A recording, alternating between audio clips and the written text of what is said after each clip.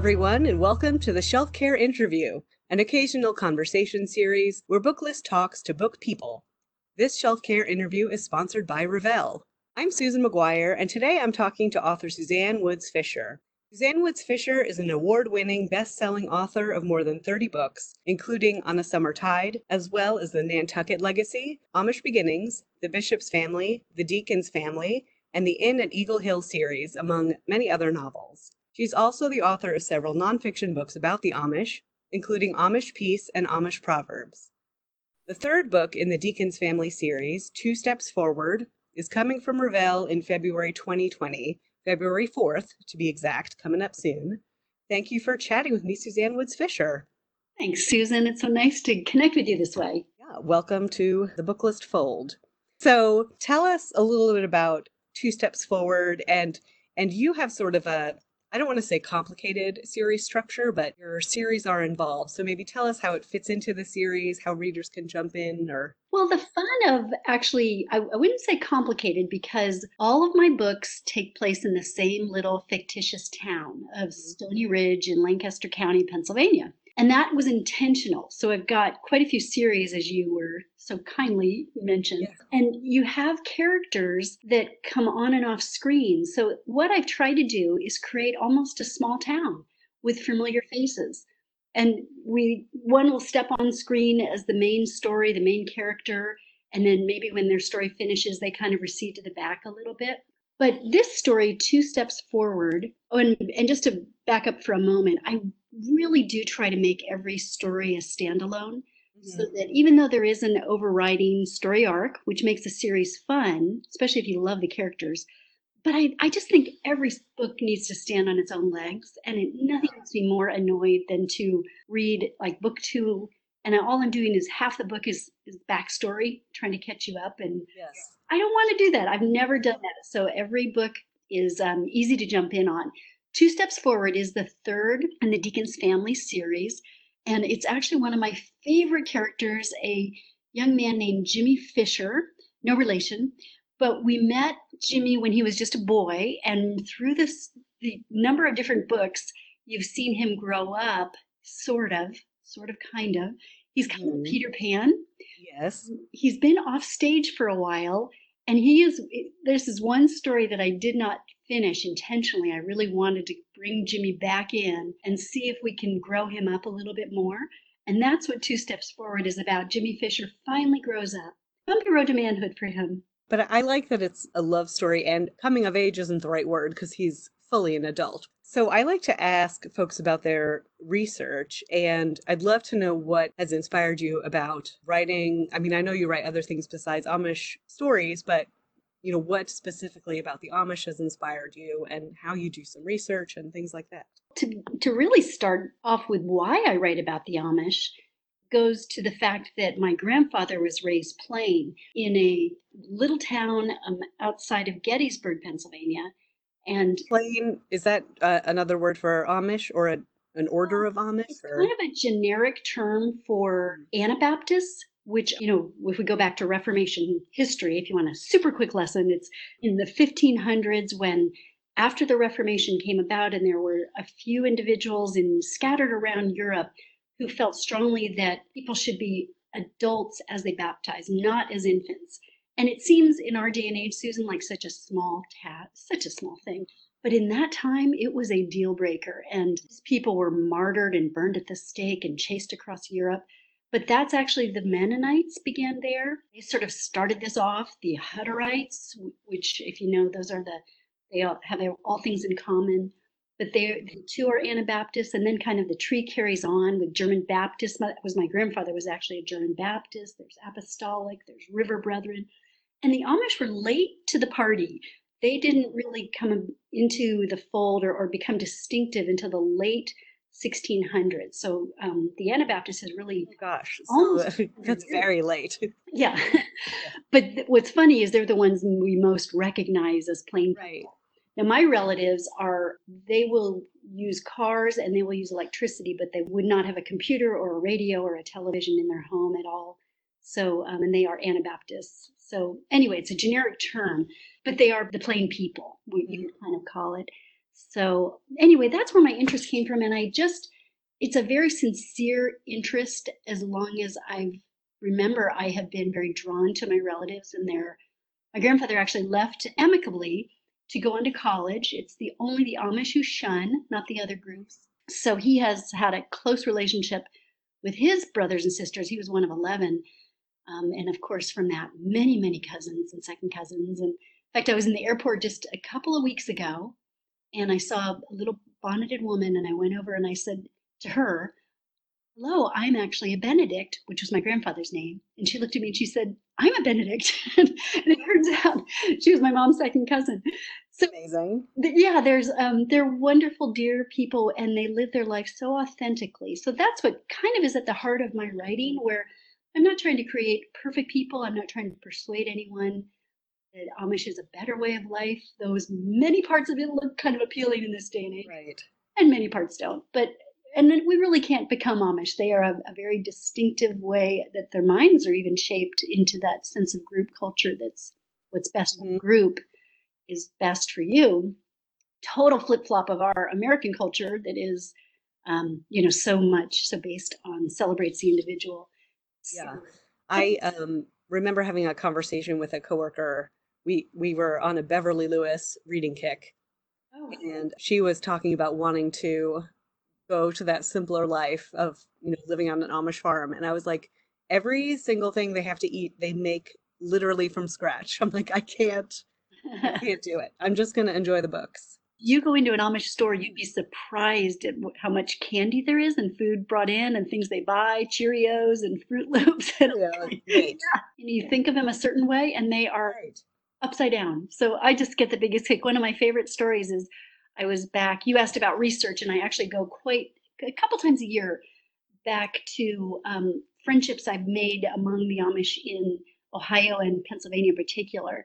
And Hmm. there's one woman named Esther, and when you go visit the Amish and you have a car, they make use of your errand Right. ability. So I was doing errands with Esther, and she got in the car and buckled her seatbelt, and she turned to me and she goes, "So, what about Trump?"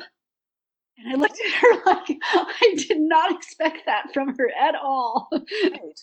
I mean, of course they know, but I think also it again in my head I have this idea that they live like totally separate Isolated. from the world, but it's not M. Night Shyamalan. It's like, There's all kinds of variation among the Amish because every single church is self-standing and there's over 1900 churches. So there's not an overriding bishop that manages or decides these things that whether you use right. a cell phone or not, or whether you no, there's just so much variation. It's fun about it. I so as we go back to two steps forward, Hmm. I have Yeah, I a was going to mention Sylvie and her yeah. from a different Sylvie background. is Jimmy Fisher's kind of love interest in this story. Not an easy love. It's No. it they get tangled up a lot, but she's actually from an extremely conservative Amish church. So if you look at almost a spectrum, there are even among the old order Amish, and we're talking horse and buggy, old order Amish, there is such a variation from those who have outdoor plumbing, Hmm. almost their homes almost look prideful of being poor, all the way up to, just really homes that you could see yourself living in so easily because they're so Yeah. cool and beautiful and artistic. And So when you're thinking about your next series or when you're thinking about the different people who will come in and out of this community, are you thinking about sort of educational aspect that, for example, this conversation is having? Like, is that something you think about with your book is to expand people's view of the Amish, or is it just a happy coincidence of the subject? no, I actually read and research quite a lot, and I subscribe to Amish newspapers and try to look for true pieces of their lives that I can kind of weave in seamlessly so you don't realize you're getting super well educated.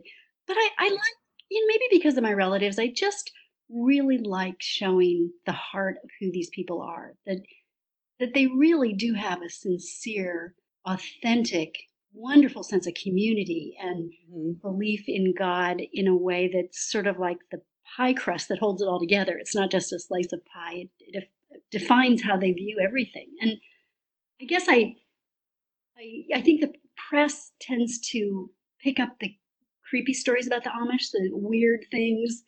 They're such private people that their story doesn't get told.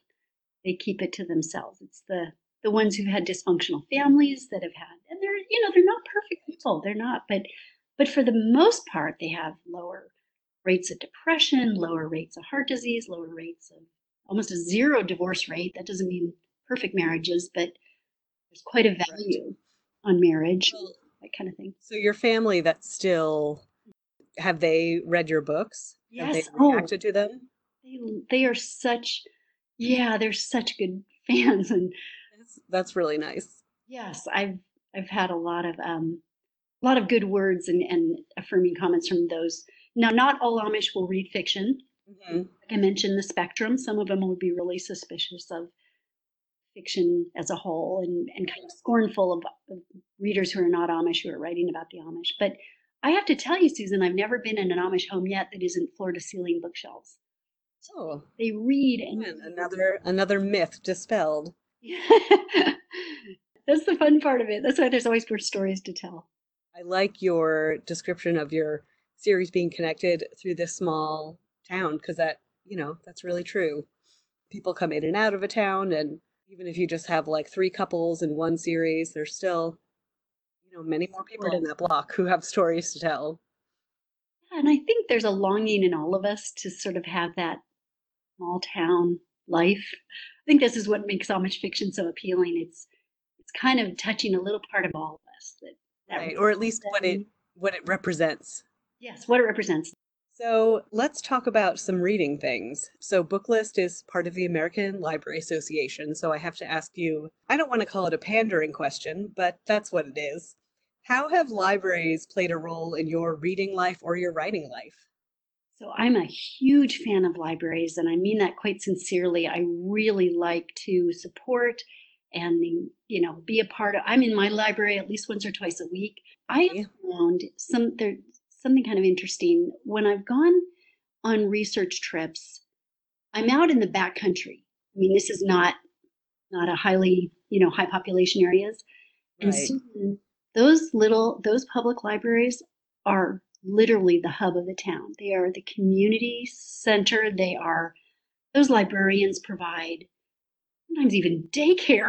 I mean, kids are Yeah. coming in after Yeah. school and computers and tutoring help and oh, I just can't tell you what an appreciation I have for libraries, especially going into small, rural areas. Right.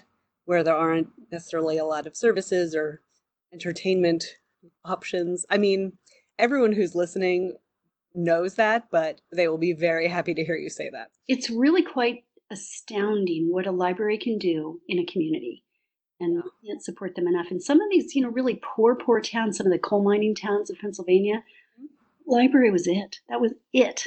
There might be Right. like one Domino's pizza and one Subway in the library. I love it. Well, so we have Two Steps Forward coming in February. And is that the end of the Deacon family series? Or That is the wrap for the Deacons. do you have some, do you have something coming up next you want to talk about, or is it all top secret? No, I do, but I actually, you mentioned at the very beginning that I have a book called On a Summer Tide, and that is actually a not Amish book, but it's Yes. a little bit similar in the sense that it's a small town. It's an island off the coast of Maine.